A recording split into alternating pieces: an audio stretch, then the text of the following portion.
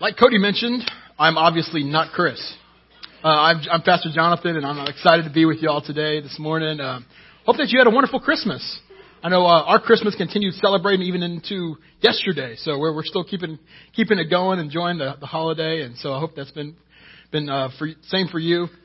Hopefully you got to come and be part of some of the services we had here at Second. Chris was going through an entire series in Isaiah 9, just talking about just the names of Jesus and just what that means for us, and it was just a great series. Really enjoyed that. But starting in January, we're actually about to kick off a new series, and so I hope you come back and you're part of that with our new times and all that good stuff. Come and be a part of just the idea of how we live, how to live a complete life, how to live fit. But we're not talking just fitness. We're talking just the entire spectrum of your life. So I hope you come and be a part of that. That's starting next week, and so definitely something that you're not going to want to miss. I don't know about you, but something that always strikes me every Christmas is that most people are okay talking about this cute little story of a baby in a manger, but once we go any further past that, sometimes people start getting a little uncomfortable. Y'all know what I mean? Jesus, as a cute story, is okay, but when it starts meaning something to our life or even to how we should live, things can start getting a little bit weird. It's almost as if the world is okay as long as we keep Jesus in the manger. You know what I'm saying?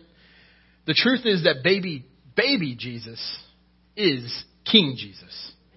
Is King Jesus. So today I want to fast forward a little bit. I want to fast forward 30 or so years from the time of Jesus being born to Jesus right before the Roman soldiers come and get him, that's going to ultimately take him to his death on the cross. Now, am I just trying to kill the mood of Christmas? No, I'm not, I promise. But what I want you to see is I want you to see the why behind the Christmas story. For what purpose is God doing all of this? I want you to get beyond just the cute story of Jesus and see that it's part of a much bigger story, and that's a story that you and I are a part of too. I also want to invite you to reflect a little bit. As Jesus in this passage is going to look back on his earthly life, I want you to take a moment and look at your life. I want you to think back over 2018. I want you to look at where you are right now. And I want you to see if what's important to Jesus in this passage is important to you and your family. So, if you have your Bibles, turn with me to John 17. John chapter 17 is where we'll be. I'll have most of the scriptures on the screen, but if you want to open your Bible, that'd be great. John 17 is one of my favorite passages in the Bible, by far. And I like it so much because we get to actually see a prayer of Jesus. And now, I don't know what your experience with prayer is like, but if you've ever sat down and intentionally prayed with somebody, you really get some insight to that person's heart and mind. You get to see what is burdening them to a point that they would bring that before the King of Kings. But now, here in John 17, we're going to actually get to see the King of Kings praying. You get to see some insight into him summing up his mission on earth and what his hopes are for those he leaves. It really is absolutely just stunning to read through. So perhaps coming on the heels of Christmas, I'm really hoping that because we're coming right out of Christmas, you get to see something maybe you haven't seen before. And so that's my hope, my prayer this morning. So John 17, starting in verse 1. When Jesus had spoken these words, he lifted up his eyes to heaven and said, Father, the hour has come. Glorify your Son, that the Son may glorify you, since you have given him authority over all flesh to give eternal life to all whom you have given him. Now, Jesus having all authority means that basically that he answers to no one, obviously. It says in Colossians that everything that was created by him, through him, and for him. Okay? So that's the authority that Jesus is bringing to the table at this moment. He comes, and it says there, to give eternal life to all whom you have given him. So who is eternal life for? It's for all who has been given to him. So in verse 2, we saw that he was given authority over all flesh. Now that's everybody, right? And then in addition, we saw what I mentioned in Colossians, everything that was created by him, through him, and for him. So is that all inclusive enough for you, right? I mean, it's the entire picture of humanity that Jesus is wanting eternal life for.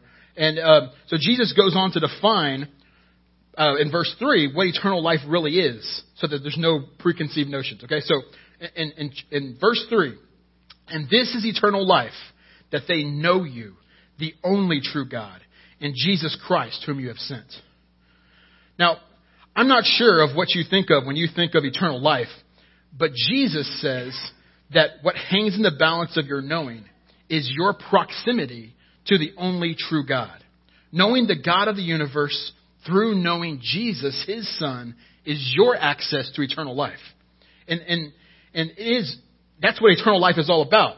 We talk about heaven. Heaven is eternity with God. But see, here's the thing. God is what makes heaven heaven, right? It's the absence of God. It's the lack of God that makes hell hell, right? And so that's the whole picture. As we look at eternal life, we're thinking we're wanting to be with God forever. We're wanting to be with him forever. So let's continue to verse 4. We're not getting those on there? Okay. You want to try it again? I have my little thing in the back, flash drive. So, do you remember what I told you before? I said that is this prayer that Jesus is praying, is this before or after the cross? Shall I catch it? Before. So this is before the cross.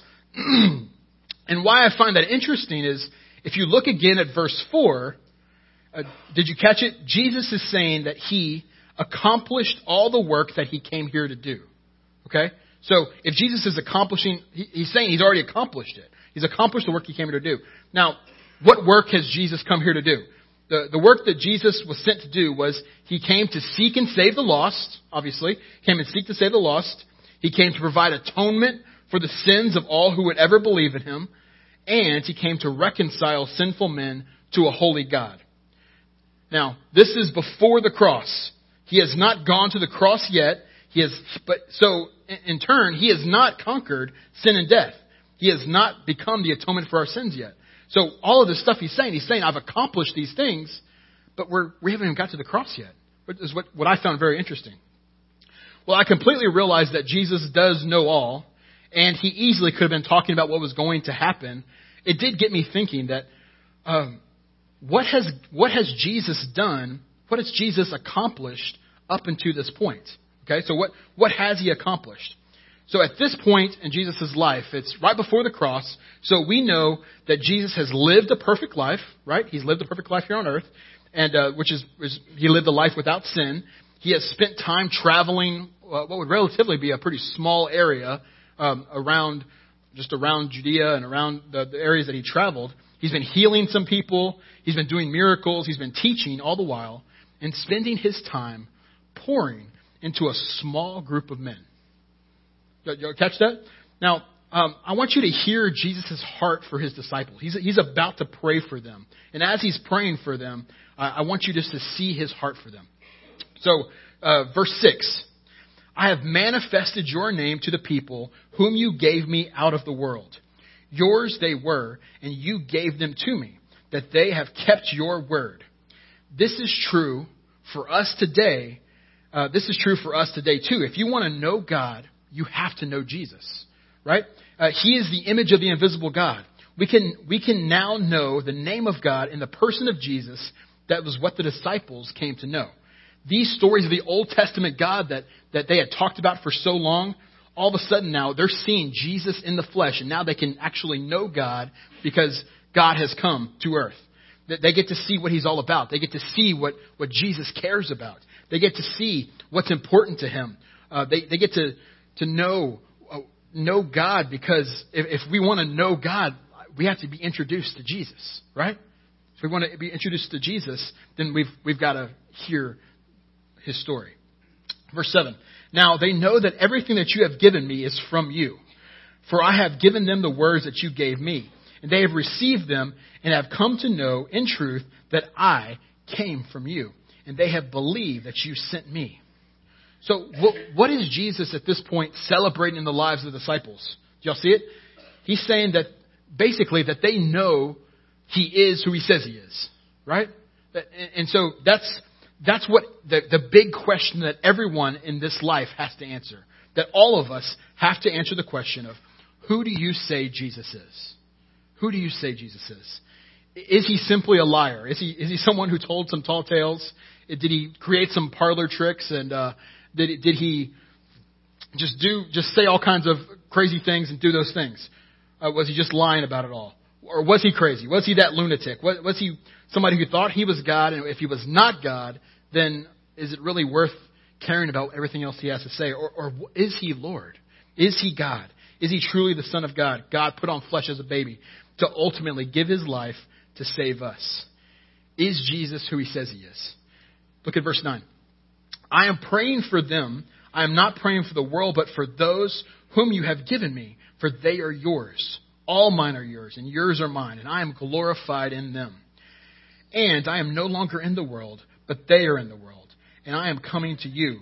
Holy Father, keep them in your name, which you have given me, and that they may be one, even as we are one. Do y'all see that Jesus' prayer for his disciples right now is all for unity? It's for unity. It's not just any unity, though. It's a unity that is a reflection of the unity that has existed eternally between the Father and the Son. So what would that look like for the disciples to have unity? I think we're going to see it more fully as we go down to get down to verse about 18. But I have such a hard time. I really wanted to skip some verses, but this is all so good. So I want to read through, starting in verse 12, and we're going to see just some more of Jesus' prayer. So bear with me a little bit. While I was with them, I kept them in your name, which you have given me. I have guarded them, and not one of them has been lost except the son of destruction, so that the scriptures might be fulfilled, meaning Judas. But now I am coming to you, and these things I speak in the world, that they may have my joy fulfilled in themselves. I have given them your word, and the world has hated them because they are not of the world, just as I am not of the world. I do not ask that you take them out of the world, but that you keep them from the evil one. They are not of the world, just as I am not of the world. Sanctify them in the truth. Your word is truth. As you sent me into the world, so have I sent them into the world. And for their sake I consecrate myself, that they also may be sanctified in truth. Now, I hope you're catching this. Jesus has given the disciples the word, the very word that the world is going to hate them for, but he's praying that they can hold strong. He says that they are exactly where they're supposed to be for exactly the right time. I think the same is true for us, right? That you are, it's not by accident that you are where you are, that you have the realm of influence that you have the friends that you have, the family that you have. You're there for a reason. Jesus is sending them into the world with a word, and that word is the gospel. As Jesus looks at his earthly life, he sees that much of what he's accomplished up to this point is this ragtag group of guys. That he's put his life into these guys so that they can go on and take the next steps for his mission. Now, if you know the story much, I mean, you know that this group of guys, you might be asking, okay, Jesus, now this group of guys, now this is the group that you're ready to entrust the only message that's going to save all of the world from their sin. Now, we see almost immediately that as Jesus is taken by the Roman soldiers, what do his disciples do? They scatter, right? They go everywhere. Peter stays around for a little bit, but between cutting off a soldier's ear and then denying Jesus 3 times, he wasn't starting off too great either, right? But obviously at this moment they're crushed beyond hope as Jesus is taken and crucified. But how do we know that they totally did not understand what Jesus was about to do? How do we know that they were not expecting the resurrection? Well, we know because obviously they were not sitting at the tomb with popcorn, right?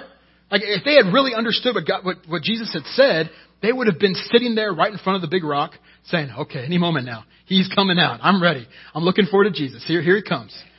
But what did they do? They went back just to their regular lives, went back to their old lives, started just picking up their careers. They didn't realize that Jesus was about to come back. They looked at their last few years as wasted. But at the biggest crossroads in their life, Jesus doesn't stay dead. No, Jesus is no longer in the grave. Jesus, in his perfect plan, he raises from the dead and immediately goes to restore this small group of guys. He commissions these guys with the responsibility to tell the world how they can spend eternity with the God of the universe. Now, this is a big deal. There is no plan B for Jesus' plan here, okay? Jesus was intentional in spending time with this small group in order to show himself so that they could go and show others Jesus. So, did it work? Did it work? I think it's still a work in progress, right? I mean, because if you know Jesus, then what you do with that message is also just as important. It could mean much for future generations. Look at verse 20. I do not ask for these only, but also for those who will believe in me through their word, that they may all be one, just as you, Father, are in me, and I in you, that they also may be in us, so that the world may believe that you have sent me. The glory that you have given me, I have given to them, that they may be one even as we are one. I and them and you and me, that they may be perfectly one, so that the world may know that you sent me and love them even as you love me. Now, Jesus realizes that this message is going to go beyond his immediate disciples. Did you catch who he's praying for in verse 20? He's praying for us. That's pretty amazing. I don't know if you've seen that in Scripture before, but Jesus is praying for you. He's praying for me. He's praying that we may be unified so that the world may believe that Jesus is who he says he is. Now, what if Jesus' disciples handled the message of Jesus the way that we are currently handling his message?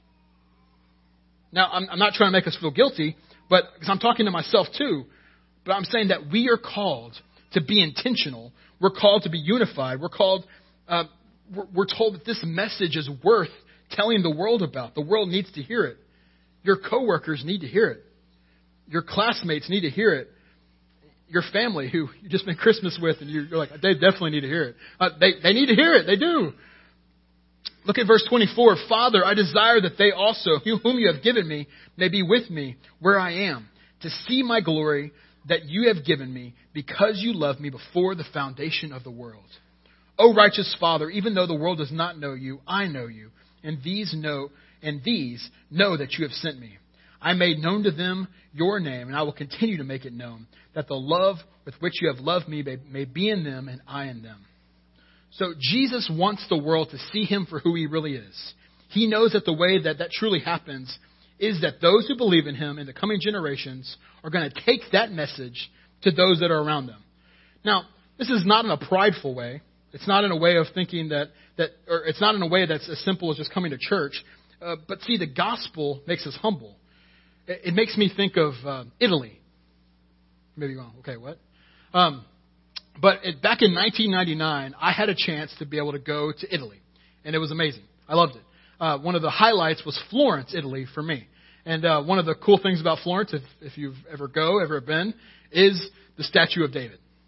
It's unbelievable to behold. I didn't show the full thing because, that would just be awkward. But he's 17 foot tall, and he's made of marble. But what I didn't really know was that what I came to know is that block of marble that Michelangelo used to sculpt David had been rejected by two previous artists before he got that piece of marble. I thought that was kind of cool. So it almost to me makes me think of, okay, if that stone, that marble could talk, it would say, I'm just discarded. Nobody wants me. But then all of that changes once he gets touched by the master, right? By Michelangelo in that illustration. Now, the same stone as the statue of David can't look at all the other stones and say, I'm David, so y'all should just bow down because I'm the best. Because he didn't make himself. It wasn't through his own ability and his own process that he became the statue of David. It was because the master made that happen, right? I mean, the exact same thing is true for us. As we go out with this message, we're new creations, but we can't go out with a message saying, look at me, I'm pretty amazing, look what I've done.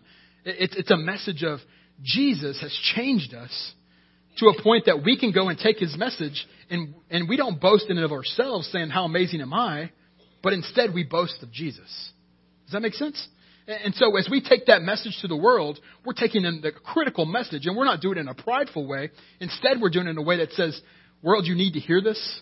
And I'm a nobody who was changed by somebody. And it's important for everybody, right? And so I want you to hear the story of Jesus. I want you to hear the name of Jesus. So my question for you now is, how has your 2018 been? When you look back at it, have you been about people, pouring into people, the way that Jesus was intentional about pouring into people? What have you done with that message that Jesus has entrusted you with? Being about people is worth your time and effort. I would say that, obviously. Jesus showed this in the way that he lived. He loved the marginalized. He was all about those that the culture forgot. He loved the unlovable. He touched the untouchable. Now, in what ways have you been like Jesus to the world? This is one of the reasons that we do small groups here at Second Baptist. I think it's just it's a way that we want you to be able to be known. We want you to be able to be part, instead of a large group, we want you to be part of a small group so that you can pour into that small group. It's hard to be known when you're in a large group, especially on a Sunday morning, right? So that's one of the reasons we encourage you to go and be part of a small group. Have you been about people in this past year? Have you shared the message of Jesus? Another thing we want our small groups to do, we want our small groups to be a constant source of reminder that Jesus is worth living for. Reminders that you can live for him in practical ways. You can give honor and glory to him in the way that you work and in the way that you interact with your coworkers and with your family. And that should be a source of life for you. And that's what why we want those small groups to be that. So I don't know, as you look at maybe as you look at 2019, maybe you're going to be able to take advantage of a few more opportunities that Jesus is going to give you to give that message that he's entrusted you with. Maybe it becomes more part of a small group. Maybe God is just wanting you to focus more on people and just to get your focus off self and off everything that you're after and to see that there's more around you. Go ahead and invite the worship team up. I'm going to go ahead and just pray for us. And I hope that this hit you in some way, somehow. This is definitely not your typical Christmas message, but I hope you got to see a little bit of the full picture of, man, that Jesus came for a reason, that we're not keeping him in the manger, that baby Jesus is King Jesus. And so I hope you can celebrate that this morning. Pray with me. Father God, we thank you for this time. God, I thank you that we can come and we can pause and we can look forward to a new year, knowing that we're really not in control of so much of it, God. But we trust you.